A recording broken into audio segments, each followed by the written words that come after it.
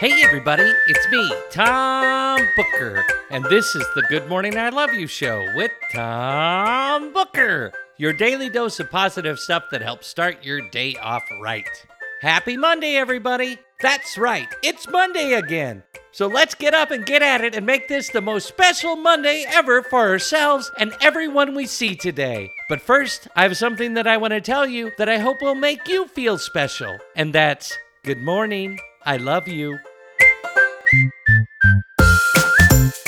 I hope that you're having a most special Monday today. I can tell you that I'm definitely having a most special Monday today. One of the things that makes this Monday most special is that I'm going to work at a job. Now, for those of you who don't know me IRL, that stands for in real life, Mom. My mother is one of the most faithful listeners of the Good Morning I Love You show. I haven't had anything that has resembled a real job since the first President Bush was in office. But today, I'm going to work as a scriptwriter for a media company here in Nashville, and I couldn't be more excited. That's why my Monday is most special today. Not only is it most special Monday for Tom Booker Day, it's also Make-A-List Monday on the Good Morning I Love You show. That means that this is the day of the week where we all take a few moments to write down a list of the things that we are grateful for today. You can make your list as long as you want to, but according to the Good Morning I Love You show Make-A-List Monday rules, you have to list at least 3 things. What are you going to put on your gratitude list on this Make-A-List Monday? 3 of the things on my list are: 1, I'm going to work at a job today.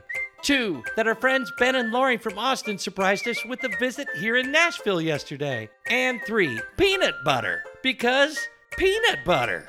And I know I told you that I was going to list 3 things, but I'm going to add a 4th thing on my list, which is 4, Janet. I'm grateful for the life that we continue to build together on this next chapter in our lives in a new city. Our quote for today comes from our 16th president, Abraham Lincoln. Honest Abe once said, "The best way to predict the future is to create it." There you have it, dear listeners. Now let's go out there and create the most special Monday ever. And don't forget to make your list on this Make-A-List Monday. But before you go, I have something that I want to tell you. And that's, good morning, I love you.